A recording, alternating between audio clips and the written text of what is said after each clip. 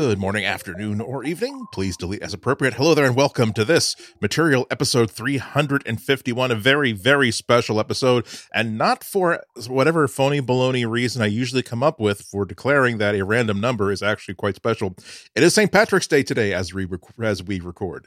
So you're not going to hear my fake Irish accent because that would be somewhat akin to a war crime, and we've had. Are you Irish? Do you have any Irish in you? Absolutely. Well, I've never taken. Oh, by the way, our lovely co-host and wise co-host, Florence Island. Hello, Flo. No, I've not taken one of those genetic tests because I'm sure it'll basically come back Eastern European mongrel. Which I'm perfectly fine with. That's what mine was. Right. So 80% at least. Also, I don't want to like get a phone call from the police saying that, well, we know that you didn't commit these murders in 1974 because you were way too young, but we suspect that one of your uncles might have. So we need you to fill out these swabs and if you don't, it's like, oh God, do I really want to? This is why it bothers me when. Like I'm on Facebook or something, and I say, "Oh, look, I got one of those 23andMe kits for Christmas. Haha, look at what it says about me." It's like, "Oh, great! So now look what it says about the entire family that we're now going to have to deal with because now we're all Andy, in a database." It gets worse though, because the thing is, if you log on to 23andMe, they will find you family members and cousins, and like there's a lot of skeletons in these closets. Because Lord knows what's waiting back for me in the old country in terms of family secrets. And, you laugh, but I will be crying to my therapist later. No, yeah. No, see, I'm nervous. I'm nervous laughing because I think I would rather be informed by the FBI that, again, an uncle of mine might have been like a mob killer in the early 70s, and we need your DNA to make the familial link. I'm more concerned about, thank goodness. Like, now, my son, we don't know me, but we're like fourth cousins, and my son needs a combined left lobe, head, lung, and liver transplant, and genetically, you're probably a match, so all you have to do is fly yourself here to Canada at your own expense, and like, okay, so now I'm going to have to like give up half my brain, a lobe of my lung and stuff, or feel really guilty about it, and... every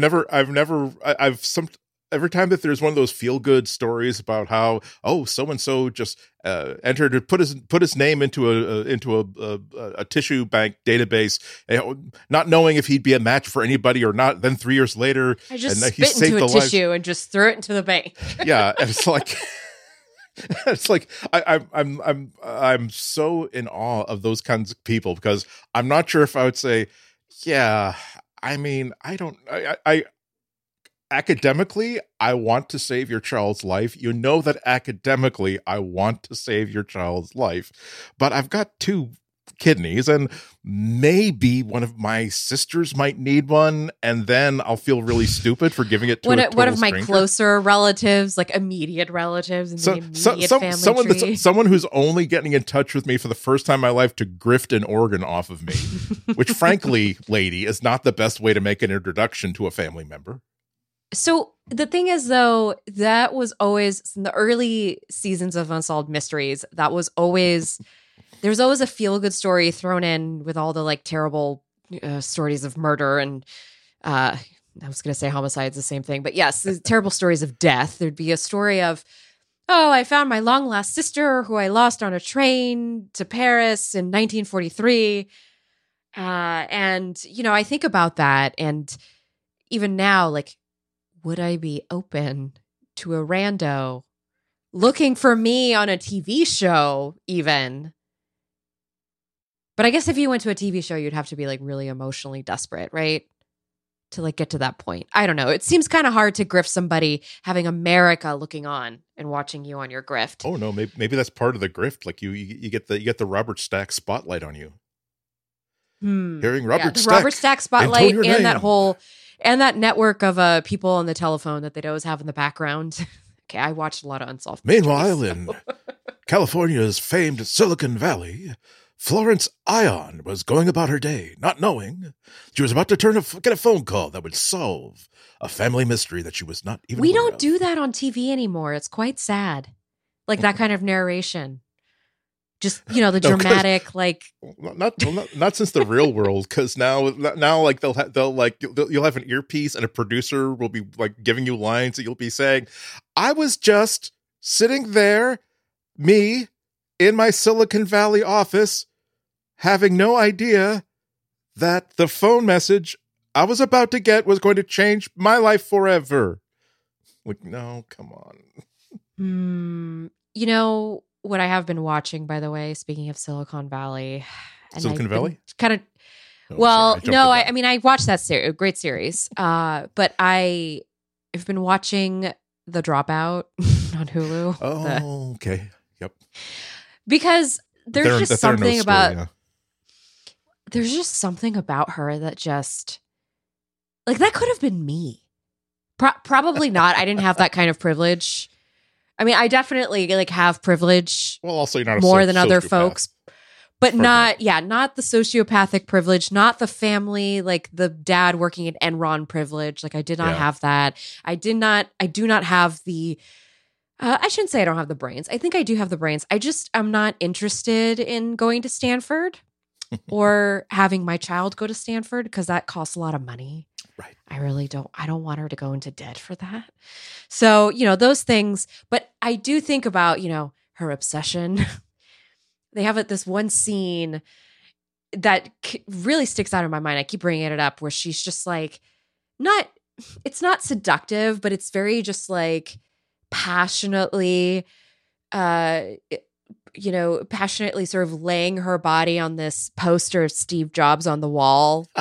Like, And obviously they took a lot of creative license because Michael Showalter, by the way, is directing this. Yeah. So it's a very interesting mix of characters who are producing this. And so that's, it's really good, Auntie.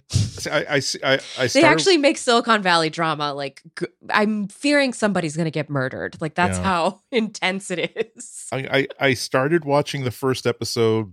I didn't quit. I just simply, when he got to the scene where, as you say, the father was working at Enron, and she comes home, and dad is like he's had his soul ripped from his body because essentially he's basically built his career on this one company. Thought that his whole future is based on this company, and it turns out the whole company is this tissue of lies, and that he has no future anymore. And they're in the kitchen, and what kind of got to me is that. I know this isn't the story about her dad. It just bothered me that absolutely no one in that room, not his two children, certainly not his wife, gave a damn about the fact that this is the lowest point in his entire life.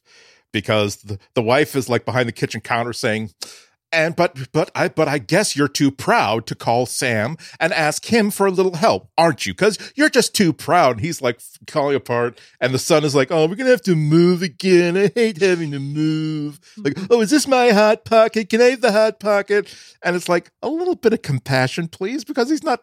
I mean, especially he did work for Enron. I'm just saying.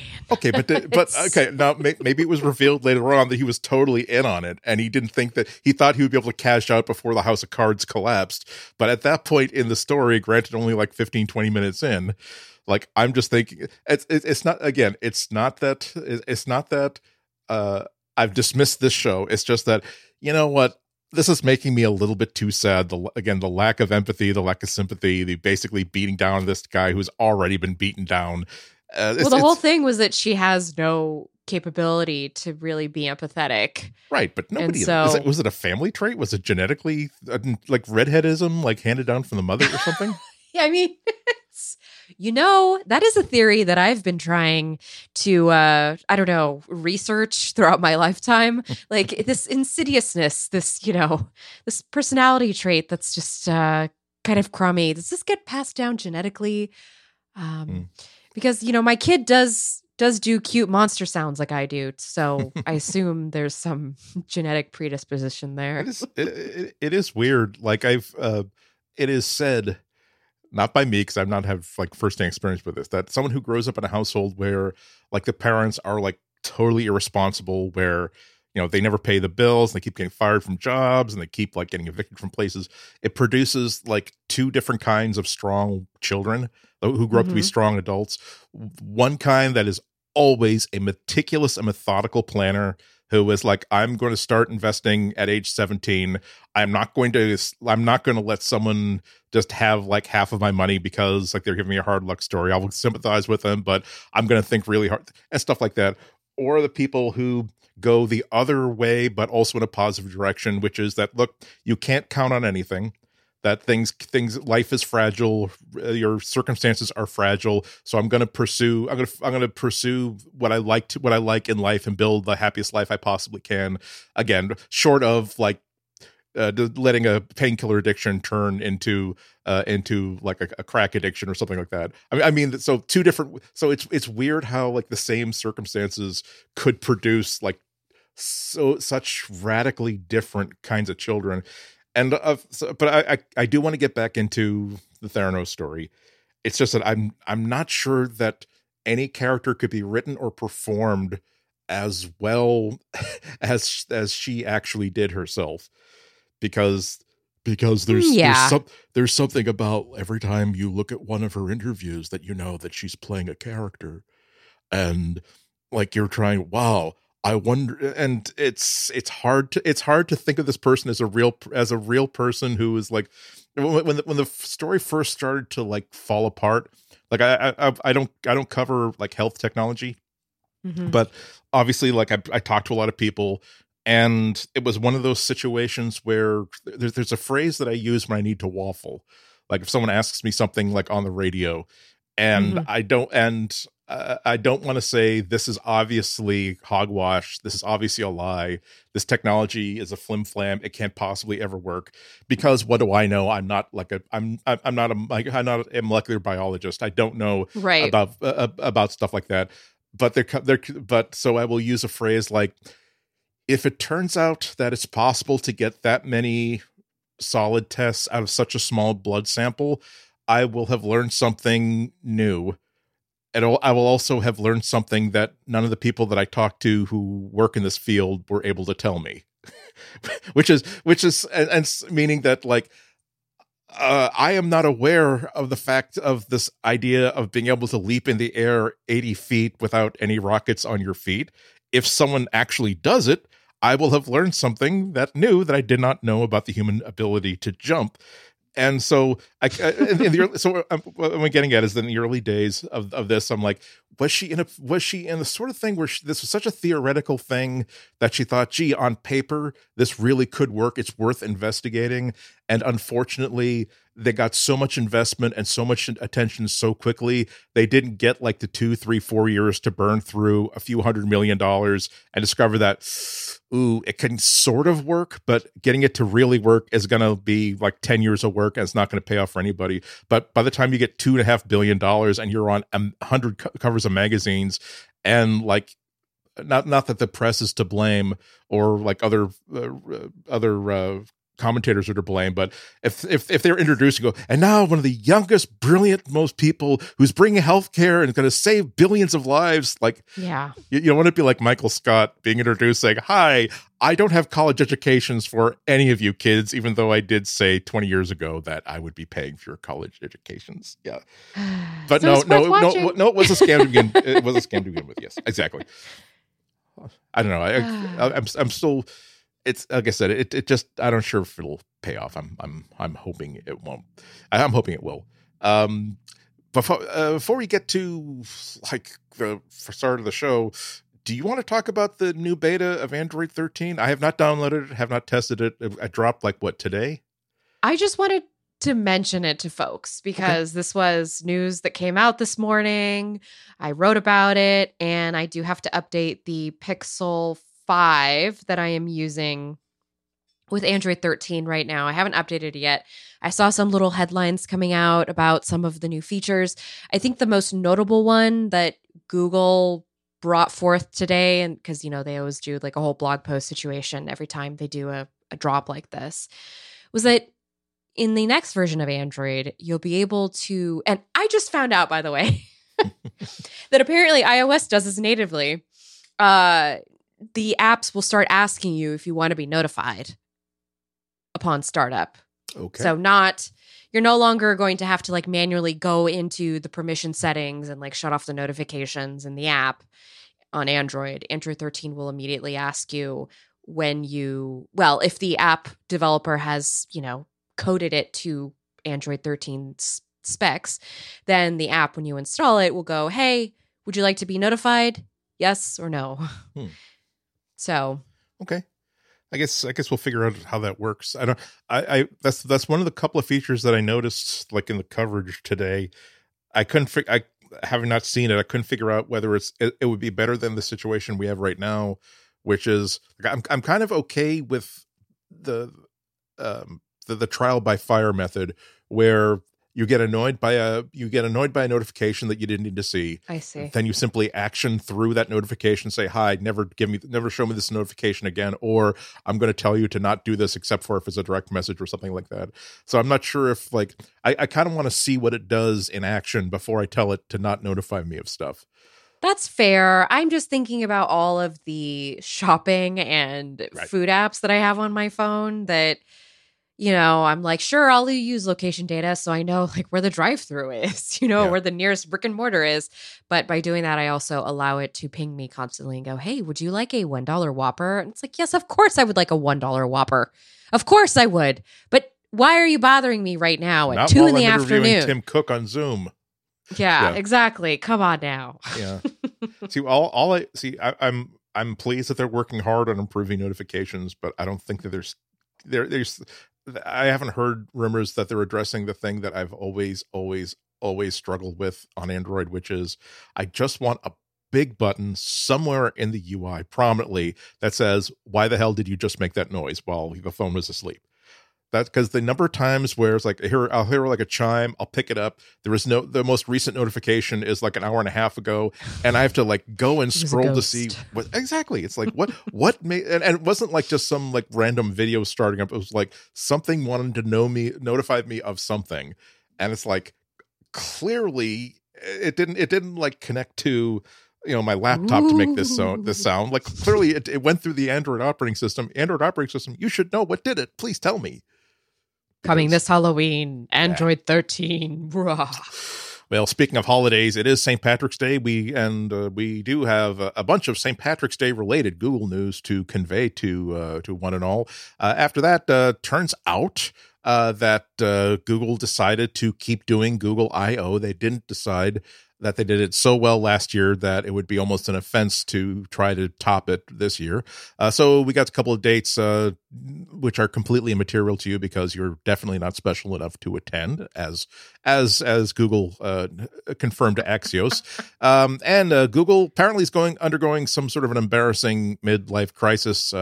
Can't say anything about hair plugs because these days hair transplants are good enough that it's almost undetectable. I have to be very, very pleased. I still have. I'm in the 1980s when I was working like at a department store. I still remember with crystal clarity this customer who came in to like buy a monitor or something, and he had this absolute like Barbie doll like hair plugs, where it's just like jet black, like circular round plugs in a perfect like arc around his like the top of his head to his forehead with like gaps of like bare scalp between them. And I remember it because it was like a 6-minute sort of like interaction of which I spent 5 minutes and 48 seconds thinking, don't stare at the hair plugs. But anyway, so I don't know if Google's going for the hair plugs, but apparently they are putting money into a crazy, overpowered, super sexy, fast car that it can't possibly have the skills to drive safely in traffic. We'll get to more of that after this message. This episode of Material is brought to you by Microsoft Lists. Are you looking for a new way to track and manage work and life from start to finish? Microsoft Lists is here to help you clear your brain space and get organized. And it all starts at lists.live.com. Microsoft kicked off a preview program to try Lists with your Microsoft account, all designed for small business and individual use. Start by creating and sharing your lists with your work colleagues, partners, your soccer team, or your neighbors.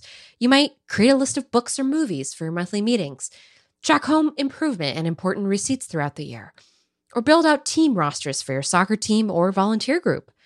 At list.live.com, you can start quickly with ready-made templates and use filters and views to visualize your information so you get one list with many views. Then share your lists as links to draw others in and work together. You can do a lot with lists. The ready-made templates save you time or start blank and add in exactly what and how you want to track your information. It's super flexible and great for gift idea lists, playlists or media lists for book or movie clubs, or even event itineraries. I really like to use Microsoft Lists to get our grocery shopping done. I am not very good at doing, let's just say, the same list every single week. So what I like to do is I start a brand new list in Microsoft Lists. Then I share it with my husband. And then he can add some of his things that he needs to it, take that to the grocery store, and then he comes home with all the different kinds of bread that I like to eat. Go and try the preview now at no cost. Go to your browser and type in lists.live.com. That's lists.live.com. Sign up, sign in, and track what matters most. Check it out and let Microsoft know what you like and any feature requests. Our thanks to Microsoft for their support of this show and all of Relay FM. Well, happy St. Paddy's Day to one and all. I know it's St. Paddy and not Patty because I'm subscribing to a bunch of different like Irish YouTubers who decided to take time out to remind us all. It's not Patty, it's Paddy. Fine. Actually, it's one of them, which she's like bilingual. She's Gaelic as well as English, and she said because Patricia is like the anglicized or the English way you say Patricia, Patty. So we definitely don't want to say. You want to say Paddy. You want to say Pedro. Since she said the Irish thing. Oh, okay. Anyway, but we do have a couple of St. Patrick's Day news for you. Now, this is something I didn't really twitch to until like 2 hours before the show today, that there is no St. Patrick's Day Google Doodle today. Like it's just like the plain old Google logo, and I couldn't figure it out. So I went to google.com/doodles and did a keyword search for St. Patrick's Day because it will show you like every single doodle they've ever done. And it turns out that the first St. Patrick's Day Google Doodle they did was in 2000. The only other year that they skipped was 2003. And so, I wonder if there was something that happened that made them want to skip it that year. And so you do another search for what happened like March 17th, 2003. And that was like the day that was like right in the middle of the week when the United States led invasion of Iraq was going to happen any day now. Oh my gosh, that's right. Yeah, on this day in 2003, George W. Bush went on TV to announce that military action will commence in 48 hours if Saddam Hussein and his sons don't leave Iraq. The Secretary General of the United Nations ordered all UN personnel to leave Iraq. There's International Atomic Energy Agency ordered like all weapons inspectors to leave Iraq. So clearly there was very big and terrible military action imminent, and perhaps Google thought that this is not a good time for this kind of frivolity for reasons that we all understand today. We're probably in a similar situation right now where it might have seemed a little bit frivolous to have like dancing shamrocks on the top of one of the world's most important web pages. So yeah, that's certainly fair. I do recommend that if you miss shamrocky doodles, again, go to Google. We'll have the link in the show notes. Do a search for St. Patrick's Day. They seem to there's like a 1-to-2 ratio of really cute, funny, like animated doodles where, again, like Irish step dancing kids and again, shamrocks with cute little faces playing Irish music, and the sedate sort of here is like Book of Kells, like inspired sort of calligraphy, which is stained glass, that sort of stuff, which it's lovely. It's a reminder that the Google Doodle is kind of a metronome. For like it's something that we kind of like expect to see, so it does kind of stand out when they don't do it. Isn't that right? I agree. If I don't see something changing in the Google Doodle now in my my Discover feed, right? I think that's what we're still calling it. then I feel a little off in my cadence. So it is, but it is also, I'm kind of okay with everybody taking a softer stance right now in observance of what's going on globally, Right. because, Exactly. especially this is a, let's say, European holiday. You know what I mean? So Yeah.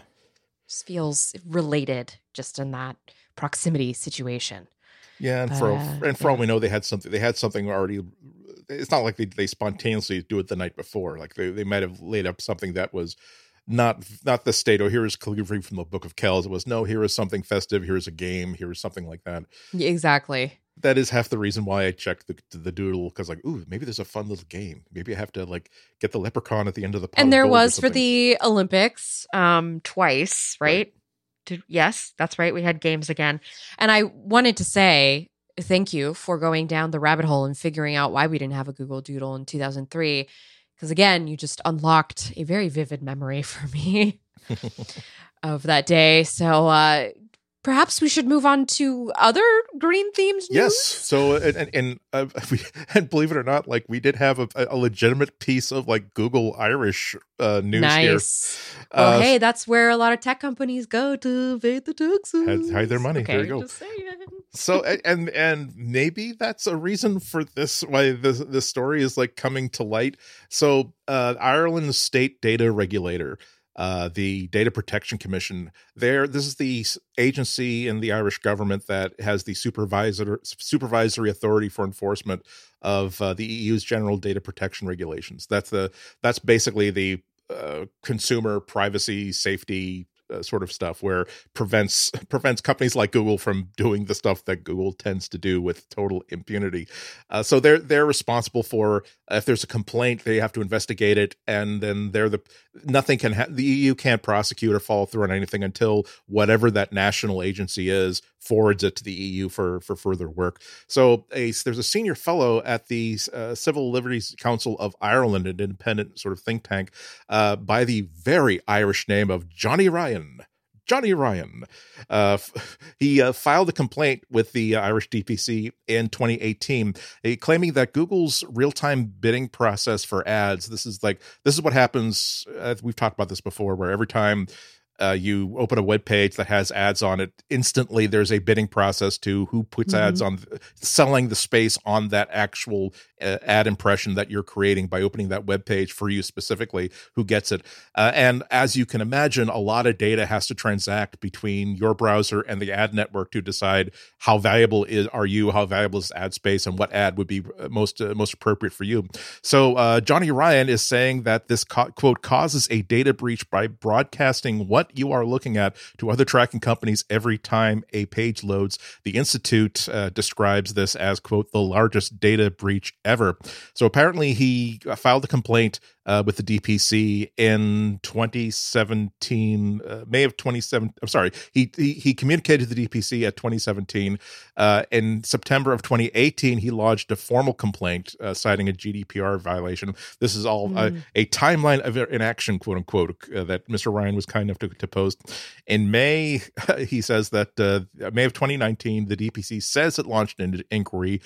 2019 comes and goes, 2020 comes and goes, 2021 comes and goes. Finally, in 2022, the DPC says that, well, it's finally has at least put together an overview of what it's going to investigate, but it refused to investigate any of the privacy complaints that Mr. Ryan had actually brought up. And so that's when when the Civil Liberties Council decided, okay, guess what? We're filing a suit against you, against the DPC. According to the Council of Ireland, saying, here's a statement on their website, quote, we are concerned that the rights of individuals across the EU are in jeopardy because the DPC has failed to investigate Google's RTB system over 3.5 years since first notified by Johnny Ryan in 2018.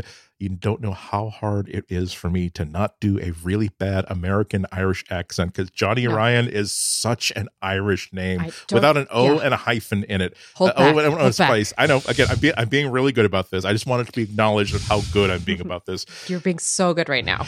Continuing, the issue at stake here affects the rights of every European, and we are going to court to see that digital rights are protected.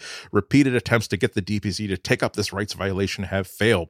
And so the Irish High Court has put their stamp on this and approved that lawsuit to proceed. So, now that I think of it, now that you mentioned it, because Google and other big companies use Irish corporate holdings to sort of like launder profits for better tax positions. Maybe the Irish government is not quite so interested in telling you that, hi, you know that thing that you make 82% of your money off of Google? We're about to say that it violates one of the most easily and harshly enforced statutes in the entire EU. Like, maybe they're not quite so eager to jump on board that. Yeah. Oh my goodness. What's such themed news for this week? How appropriate. We love an appropriate news piece. Exactly. See, it's topical as the day's headlines. And also, and with a name like Johnny Ryan, I mean, it's just icing on the St. Patty's Day cake. Again, he should be in a pub somewhere explaining exactly how a Guinness should be poured. Mm-hmm. I agree. There should be a razor thin line between the head, the creamy foam head, and the rest of the body. Should be served in the right glass, etc., etc. But yeah, I see. The only problem with all of this was that I had another really busy day today, and I thought that, well, gee, since this isn't just going to be the one story, this is now an actual whole section. So if ever I had an excuse to like buy some at least St. Patrick's Day cupcakes at the bakery, or like some Guinness at the local liquor store, and enjoy that during this act, I have full license to do that. And unfortunately, I was too busy and I couldn't really leave the office. So. I actually went to the grocery store today to buy milk, just milk. And I didn't even think about buying any of the whatever leftover St. Patty's Day cookies or whatever they might have had left over from the morning. But it's probably good I didn't, because this morning I paid an absurd amount of money to have Target deliver blueberry strudel bread. Not a bad choice. I know. It's just, I paid money to have someone like deliver it. It's just, I've been having one of those weeks, folks. And sometimes one of those weeks where you're just like, you know what? I'm going to pay this person an absurd amount of money to bring me some blueberry strudel bread so that I can toast it and have toasty sugar bread for breakfast.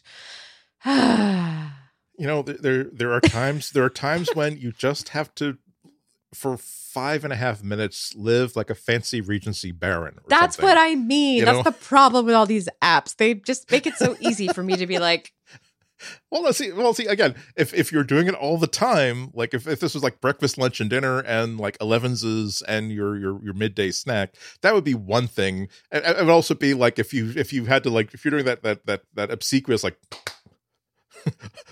oh, blueberry strudel boy. I wish I desire strudel now, strudel boy. That would be going with, but again, there are times where it's like, you know what? I've been up since 6 a.m. I've been working since 7 a.m. It is 3 p.m. and I just realized that I haven't eaten yet today at all. And so let's get all the breads with all the fruits in them. Right. It's like, and in my case, it's like, you know what? I was planning on like having a simple dinner of that thing where it's like, I've got some potatoes. I'm going to bake a potato, and then when the potato is done, I'm going to like smash it apart, pour like a can of black beans, a can of salsa, and some shredded cheese on it, bake it again, and that's going to be dinner. Is it a Southwest baked potato? Is it a Irish baked potato? Perhaps it has corned beef in the middle? It's like don't want to cook, but don't want to like but don't want to, but that's the day, like, you know what? It's been a long day. I am going to, or just have someone make me a bacon cheeseburger, and I'm not going to have it delivered to me. I'm going to walk. Or a bacon buttery baked potato. You see, that's when, like, if I'm going to leave the house and walk and pick up an order of bacon, that's fair. I may as well have them put like a patty underneath it and some vegetables on top of it, and surround both with some bread. That's just my feeling. Well, we're going to take a break, and then we're going to have some more news about Google I/O and a little bit more back after this. This episode of Material is brought to you by Pocket Casts. How good is the app you're currently using to listen to this podcast? Does it mix your music and podcast into one confusing experience? Does it have all the features you need? Is it thoughtfully designed by people that listen to podcasts each and every day? Well, why not try something new? Pocket Casts is built by podcast listeners for podcast listeners. No matter how you listen to podcasts, Pocket Casts has you covered. Pocket Casts seamlessly syncs your listening progress across iOS, Android, web, and it supports Amazon Alexa and Sonos smart speakers. With CarPlay, Android Auto, and even Android Automotive support, you can listen in your car too. You can enjoy the vibrant, constantly updated Discovery section too, so you can find your next podcast with ease. Pocket Cast has Apple Watch support, including offline playback for when you're jogging without your phone, plus AirPlay and Chromecast support too. It's also fun to check out your listening history and stats, and this is a clever feature. It automatically rewinds podcasts a tiny bit if it's been a while since you listened, so you can catch up easily. I've been using Pocket Casts for a very, very, very long time. My listening hours, they're a lot. And the podcasts that I listen to, they are numerous. There are so many that I listen to weekly. Sometimes I will take on new ones and get into them. You know, maybe 1 month I'll listen to a series here, series there. I love that Pocket Casts keeps all of that synced between all the different devices. As a gadget reviewer, I am constantly moving between different phones, between different smart speakers and ecosystems, and Pocket Casts lets me bring all of my podcasts with me, no matter whatever platform I am on. Pocket Cast is completely free to use, but as a listener of this show, you get some exclusive benefits. Go to pocketcasts.com/material to download Pocket Casts and redeem a 6-month free trial of all the premium features in Pocket Cast Plus. And if you are already a Pocket Cast user, but you haven't tried Pocket Cast Plus yet, you too can redeem this offer. Go to pocketcast.com/material to find out more. Our thanks to Pocket Cast for their support of this show and Relay FM. Well, it's the most wonderful time of the year. My birthday? That too. I was going to say pitchers and catchers report to spring training. The strike has been called off. Finally, I know. Goodness. I'm so relieved. Yeah. We need baseball. Number 8, 9, 10, like in terms of when you get down below days of the year where there isn't like pies or a cake or seeing good friends and family members that you like, Google I/O is kind of up there because at least it'll like let you know that maybe there's going to be something good released in February of next year or October of this year. You want to talk about metronome of the year. Google I/O for me for many, many years was my metronome because, like I mentioned, it always happens around my birthday. And 2 of the 7 years I attended, my birthday actually happened in the midst of it. So Google I/O really became this part of my life. I would like plan a whole thing around it where I would go to Mountain View. I would visit my friends in Silicon Valley because, I was staying down there. And unfortunately, Andy, it doesn't look like we're quite back to where Google I/O was pre-pandemic. I was really excited and hoping for that. Yeah. See, so they announced, Sundar mentioned that on Twitter that, hey, we're really pleased to announce Google I/O this year, taking place May 11th and 12th. And it's going to be free for all online participants. You don't have to register for it, but they're opening registration for it like later on this month. That's nice. There are going to be limited in-person participation at the Shoreline Amphitheater, the biblical home of the homeland of Google I/O.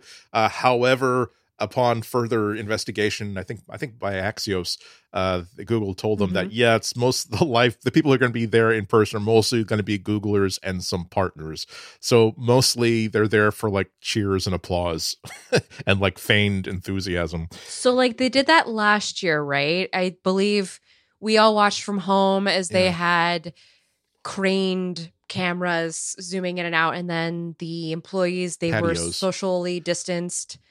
It was outside. like You're right. like there were patio furniture, like on lawns, and so it was like a very, very sparsely attended like festival. Very California. Yes, it was. It was. And see, I got really excited about this the other day. I even started looking up hotels in Mountain View just in case. So we'll see. We'll see. Yeah. I want to hold out some hope that somebody is going to invite me to an outdoor meeting, because I would make the drive. I would make the time. And it's been really weird towing this line of like the mask mandates have lifted, at least here in California. Like, it's like, welcome back, kind of situation. And it's a little infectious because you see everybody, no pun intended, living again. Yeah. I know. What a word I just chose. I know. Sorry. But also I can beat that. I was so at the Mac Break Weekly last week, like right after the Apple's like hour-long event, that it's like the first part of the show, and we're talking about just like general stuff, not specific announcements. And I wanted to point out that, hey, isn't it nice that almost everybody who presented during that hour was like almost nobody was male. Everybody else was female, which is a great contrast to the way things were 10 years ago, where they would maybe find somebody who they can represent the women, like at Apple or whatever. And so leading the sentence, well, since we're talking like broadly, I'm like, oh, damn it! I meant, let's talk about women, dames, tomatoes, frails. Like, damn it! This is like, yeah. This, if it were this show, I'd be like, okay, that's why it's called Broad City. It's okay. Yeah. It's fine. But maybe you're on International Women's Day, no less. Yeah, exactly. That's great. My heart's in the right place. Just sometimes my social software is not the greatest. It's still in alpha stage. But maybe if when they're talking about like limited in-person participants, maybe it's just like friends of Flow, like fans of Flow, because it's just like a big surprise party for Flow. I mean, it was supposed to be, and I don't have that anymore. And my life has changed a lot since I had a kid, and that was the one thing I was hoping I would still have. So, but in all sincerity, Google does have the infrastructure for an outdoor event that I think that they could do safely with what we know now about COVID and what we can do to prevent the spread of it. I was kind of hoping that we would have an outdoor event where I could wear a mask when it would get more crowded, but then I could maybe hang out in a corner like I do, at an outdoor shopping mall now. So slowly but surely, we're making our way back. The other nice thing is that with such limited attendance, the swag is going to be epic. Like everybody gets like a Vespa scooter, like an electric Vespa scooter. Like in Google Chrome colors. I have to say, just because I am press, and sometimes I get things in the mail that are, in celebration of a thing, because that's what companies do. No, nobody's asking for them. They just kind of show up and you get a nice mug. Google did give out nice mugs and a nice sweater last year for Google I/O attendees. So, it's appreciated that they at least still try to do something for the online masses that are participating, because I know that, think about how important this show was to the ecosystem of this platform. Like, to have these developers, they would plan their annual trips, like their work trips, and the budget would be around getting people to California to come to this big event, just so that they could meet the person that would maybe give them money, or that would partner with them to get their app some traction. Or maybe it would be like a young kid who would get sponsored through their school, and they would come and there is a reason that Google I/O is like so important to, as we said, the metronome of life and the tech life. So, I mean, it's these random interactions. That's the only thing I think that's really being missed out on with the lack of like in-person conferences, where they're just conferences. By the way, not working in the office. Right. To all the bosses out there, please. Right. But yeah, it's like there are times where like I would probably, if there's like a fellow journalist I talk to only a few times a year, it's not like I'm going to call them up to spontaneously talk about. Yeah, hey, it seems like Apple's taking a long time to replace like all the management from their car project that left the project to go work at Tesla. What does that mean to you? And then like after like 45 minutes of discussion, which we forgot to order drinks or whatever, it's like, oh, so now I have a really important feature article to write, and you have an important feature article to write because between the two of us, we've helped each other understand something that we're not supposed to know. Isn't that good? Mm-hmm, mm-hmm. Or so you did you get a job offer from? Oh yeah, no, don't. I'm not. Oh yeah, screw that guy. I'm not going to work for him. He's just trying to like make it look good before he can sell out. Oh yeah, that's what I heard too. Listen, I will say I miss listening in and then butting into the conversations of, you know, a bunch of folks sitting around and talking about Android. Like I did that at Google I/O. I did this in high school and I do this in journalism. I just like pop into groups of people who are talking. I'm like, oh, that sounds interesting. And I would honestly learn a lot of things about the platform that I would not learn just sitting at home behind my computer. So yes, I guess we're admitting that some networking events are very important. And right. I guess I'm just bummed that, you know, we couldn't figure out a way to maybe do it this year with everything. But we still don't know. Hold on. Yeah. We're still waiting because... I mean, you know, we do know the press isn't going to be, you know, amongst the people who are chosen to actually attend. Again, as far as we know, who knows? They could change their mind.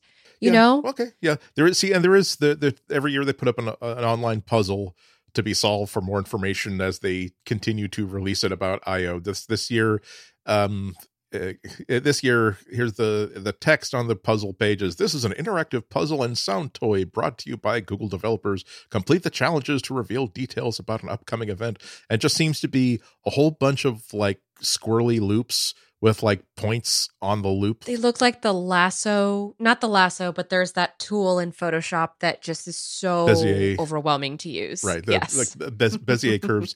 And you can slide them around and they do make noises, but it's like, the Google I/O puzzles, they're no fun for me because the people who are into those puzzles are super into them and they'll probably solve them like within an hour and a half. I don't do puzzles. And that's why I don't do Wordle or anything like that. It's just well, I see. There was a great like a XKCD strip. I think it was about Wordle saying, "Hey, are you doing basically explaining that whenever someone asks him, "Hey, are you doing like this really cool like trendy thing?"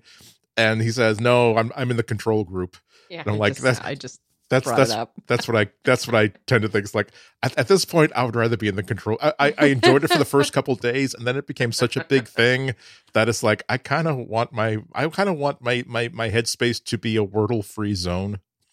I'm glad people are enjoying it. I don't begrudge them at all. It's like you've taken off now that like in my news feed. There's like, here are tips for today's Wordle puzzle. Like, ooh, today's Wordle drove people nuts because it was such an esoteric thing. Like, I now, if there are two things I want my Google News feed to obliterate from my site, one is any mention of the words Kardashian, Davidson, or Kanye in any combination or permutation, and the word Wordle. He got her name burned into his chest. Sorry, I know that. Sorry, everyone.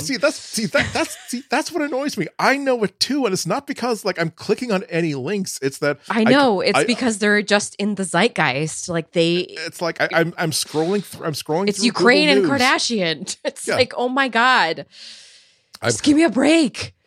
I want to hear about like news about like a new documentary. I want to know about like, you know, Dolly Parton's reaction to being nominated for the Rock and Roll Hall of Fame. I'm genuinely interested of stupid things that have nothing to do with my life. That stuff I'm interested enough that's why I click on the entertainment tab. But it's like, I have no interest in any Kardashian ever. And but I can't not know about these people because the headline keeps popping up on my feed saying, okay, you're right, that is a substantial butt. I have no opinion about this, but thank you for informing me that her butt is apparently quite big. Well, it's actually small now. Sorry, but can we do just okay, after this podcast I have to tell you a digression. So as opposed to what we've been talking about for the past 10 minutes. I know. Okay, but anyway, so we'll know more about Google I/O. Obviously, we've been getting a couple of drops about Android 13, so we're looking forward to seeing like the rest of the story. Last year, the big news that Sundar and Google seemed to want to deliver during the keynote was really all about new algorithms they had for search and for natural language processing, of which we've heard pretty much nothing since, except for you can get fired for writing a negative academic paper about it, and basically have your entire management staff fired for having an opinion about those things. So I don't know. I'm hoping that we have like a launch date for stuff that we're hoping to see, like a foldable Pixel, like the Pixel Watch. I'm not sure how foldable Pixel Watch. I can fold a slap watch. Bracelet, perhaps. Ooh, there you go.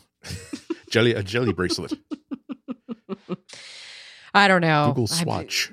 It's just $28.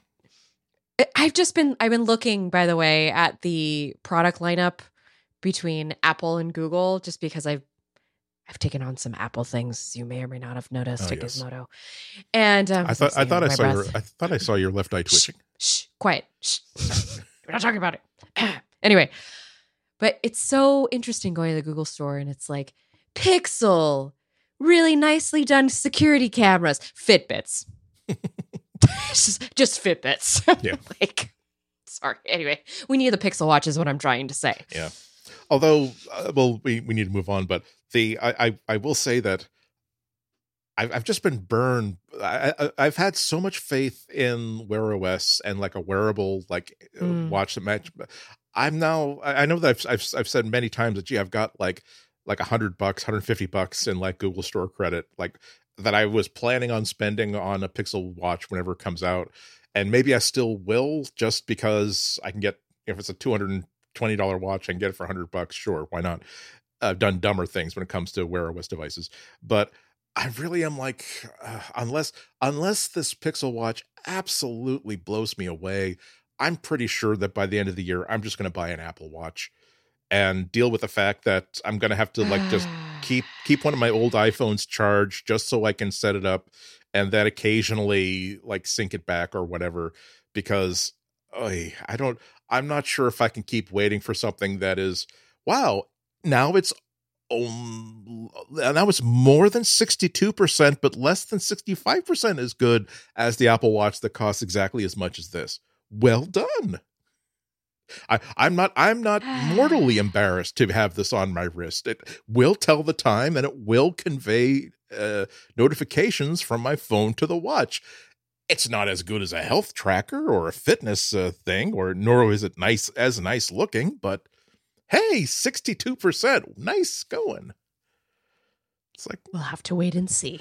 We will have to wait and see. Again, faith manages.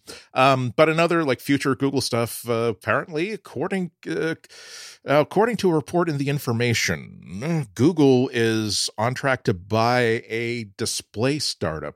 It's a company called Raxium, according to the report. They are a 5-year-old startup. They specialize in designing micro LED displays. According to the report, Raxium has previously said that is working on, quote, monolithic integration, unquote, of micro LEDs. That sounds like something that kill a lot of wildlife. Yeah, that's not good PR language. Anyway, that is the ability to manufacture them on the same kind of standard cheap silicon that's used to produce most microchips. If successful, that method would substantially drive down costs. And the big takeaway here is that Apple bought up a micro LED startup because to build displays for its VR/AR headset. Meta/Facebook also bought up a micro LED startup to also build displays for its headsets. So this is another data point in Google's serious, for now, for as serious as Google can be about anything, to actually participate in the AR/VR headspace. They have already been on a big hiring binge for people who are public listings that refer to a new virtual reality operating system with new hardware, not just software, but hardware as well. So they're putting a lot of money into this. The value of this company is said to be about $1 billion. They're still in talks. It hasn't, they don't have a formal agreement. Neither company has confirmed anything, but at least it's another, if you're anticipating and looking forward to, if you're hoping that if you're salivating at the idea that maybe Google can replicate the success it's had in Wear OS with virtual reality, and you can't wait to get your hands on $1,000 headset that they'll might abandon in about 9 months, or decide that we're still committed to virtual reality, but we are sunsetting this as of 2 years after its release date. Yeah, I'll be, if they hold a press event in New York, I will definitely buy that Amtrak ticket and watch that event.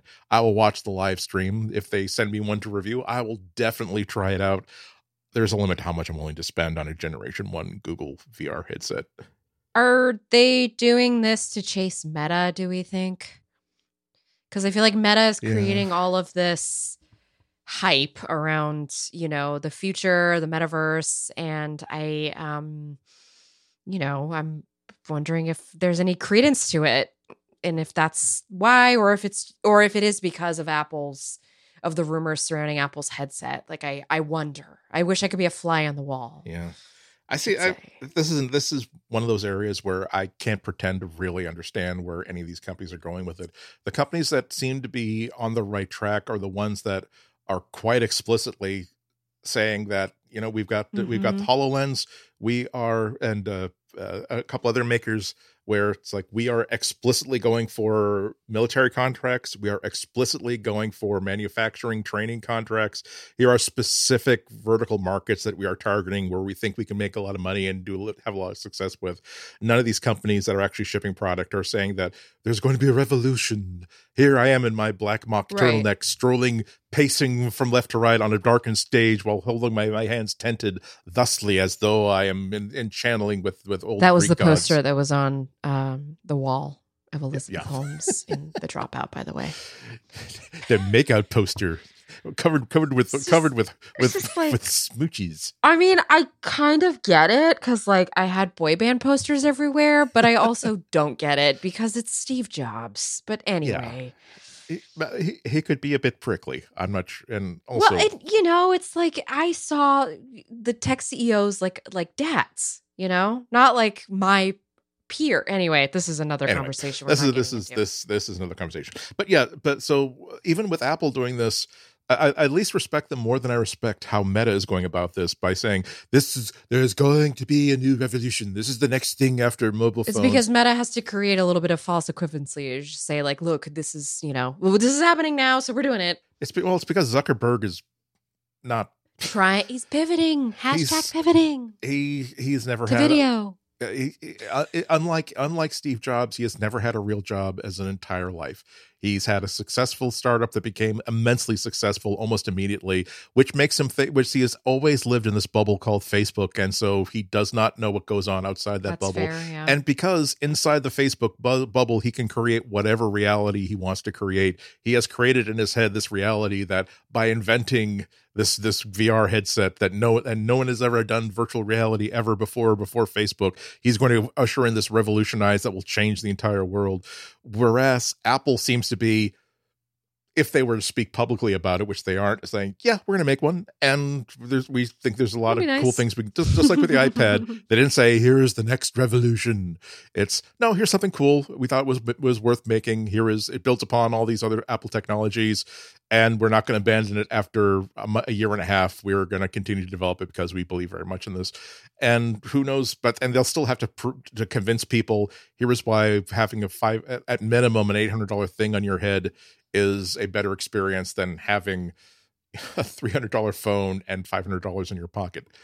And Google, I think you're right there that a lot of it is that they don't want to be left out. They're making they've already made some good investments in virtual reality, augmented reality. Exactly. But I don't think that anything would have lit a fire underneath them if not for the fact that they don't want Apple to run the table like they kind of did with smartwatches. But again, as I said, I'm not really confident that I know what I'm talking about. This is all like guesswork on my part, and oh well. We're all just guessers. Hey, Google has bought a brand fancy schmancy new speedy car.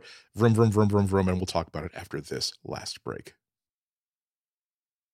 Well, we were talking about a couple of reality shows. I've just started. There's the new season on Netflix of F1 Drive to Survive, which is a reality show. Oh yeah, everybody was talking about that over the weekend. Yeah, and it's pretty damn cool.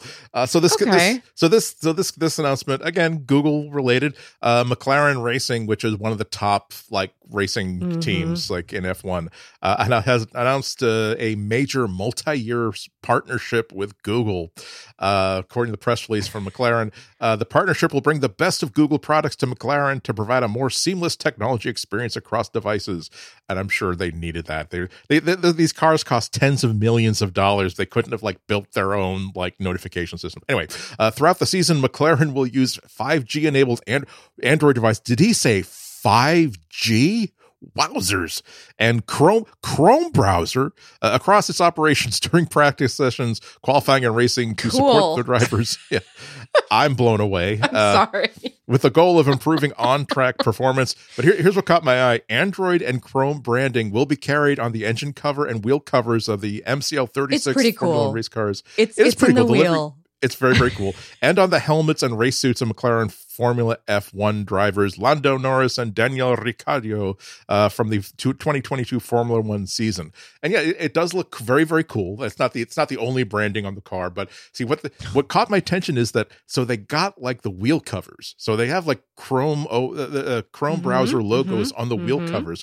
And now I'm not sure if this is the sort of thing like where it looks good in the render, but then when you put it on the actual car, the designer realizes that they didn't think this right through. Like when someone puts when someone puts the logo or the name of the company across like a van, and then like when the van opens and the door like slides over, it like spells out something with the letters that have now been split apart. That's really really rude. Fair.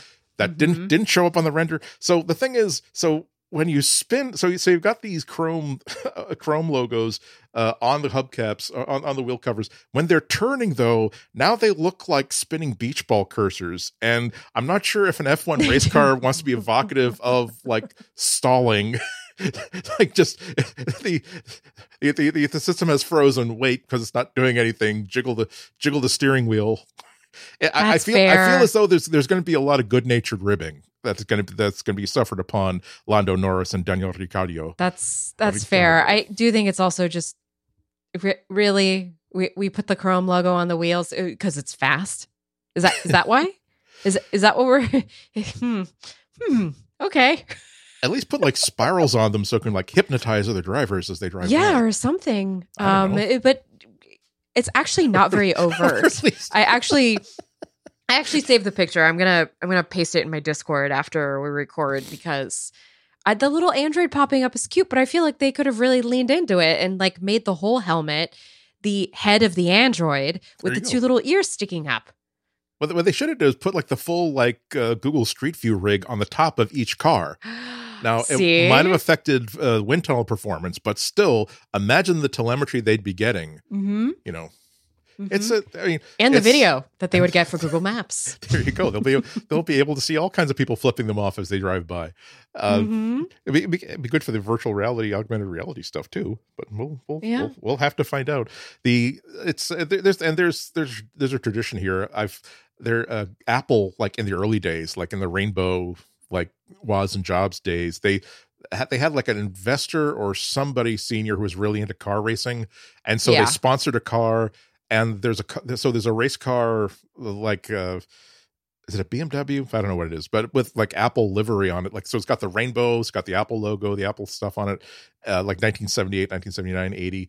And I have a set of stickers, bootleg stickers that someone produced, so that if I bought like the right model car kit, I could apply them and create one of these things. And I really want to do it because it does look cool. But the thing is, I didn't write down what scale the car is. And there's like two different scale model cars. Like one is like $40, the other $60. Yeah, you need to get that right, because I was trying to get into miniatures at the height of the pandemic, and I realized I didn't want to deal with scale. And for those, by the way, who would like to Google this livery, that's how you pronounce it? I don't know. I think it's livery. Livery. I never knew. Yeah, see, the way I read in my head. Anyway, Google. You can Google BMW Apple Retro Livery, or you can look up BMW M4 GT3 by Santiago Saculo. Hang on, I'm not gonna. Livery. It's according to. Oh, livery. Yes. Oh, and actually, apparently, this is Team BMW. This is for 2022 that they're doing this. Oh no, I'm sorry, I'm wrong. I'm on DuckDuckGo, and the search results aren't as good. It was the wrong link. Actually, I put together the story for NPR tomorrow, where because this is Google related news. If anybody has ever like wondered like, but Google is not responsible. They don't really care about like protecting users against like disinformation and propaganda. But New York Times had this really, really great article last week about how apparently they're doing all of their tools that identify propaganda and say, oh, by the way, this source is total BS. I will let you see this if you click on the link, but we're flagging this as this is total BS. Also, here's an information card that explains like that this is a total hoax and you're going to be played. And also most of these search results are going to be buried from unreliable sources, are going to be buried on page like 8, 9, 10, and 11. And apparently this is honking off conspiracy theorists and ultra conservatives who are saying, oh, Google is censoring our point of view. That's why I'm switching to DuckDuckGo. When I do a Google search on Hillary Clinton setting fire to orphanages, that's number 3, number 4, all the real facts that I want to research about Hillary Clinton eating a church Bible and spitting it out in front of children. DuckDuckGo has been endorsed by Joe Rogan, and you can imagine how thrilled DuckDuckGo is about that. Yeah, you don't want that kind of sponsorship. Well, I'm still using it, but I also know how to ride a bike without training wheels. So true. No, again, this is DuckDuckGo. Their hearts are in the right place. They just don't have. That's what I mean to say. They're getting the results from Bing. They're not. They don't have. They also don't have the experience, the resources, the level of acumen. They have Apple Maps. They have acumen. Yeah. True. Which, by the way, I've noticed are a lot more animated than the Google Maps are in terms of like scale and what's around you. So I'm telling you folks, listen, if you want Andy and I to do like a bonus episode where we talk about the things we do like about iOS, we only want to give that to paying subscribing members. So let us know.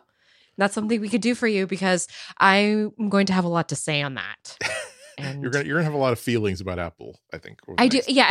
And Andy is the perfect person to work it out with, and we can monetize because he'll let me work it out. Go to relay.fm/material for not only all the links to all the different stories that we talked about today, but also wonderful, fabulous opportunities to sponsor this show and all of relay.fm, including getting access to bonus episodes that we provide, not just us, but all the other hosts for the benefit of our Relay memberships, who we are very, very, very, very grateful for, especially in these pressing economic times. Speaking of pressing economic times, what other work are you doing that you want to plug this week? Lots of it. Gadgets is still going on. So don't forget to subscribe to us wherever you get podcasts. Just look up Gadgets and you will find the nice pink art that was made for us. And that's also, and of course, if you want to read what I write at gizmodo.com, you can go to flowwrites.tech. That is my special little URL. Lovely. It's just mine. I'm going to be on NPR Boston WGBH tomorrow as usual. By the time you get this, it should be streaming on WGBHnews.org. A couple of Google pieces, but lots of general tech sort of stuff. As usual, go to NotGo on Twitter, NotGo on Instagram to look at other things that I'm talking about, thinking about, or just killing time over. But other than that, that's going to do it for us this week. Thank you so much for listening this time. We hope you listen to us again next time. Until then, have a happy, healthy, productive, safe, and gratitude-filled 7 days. Bye-bye. Bye.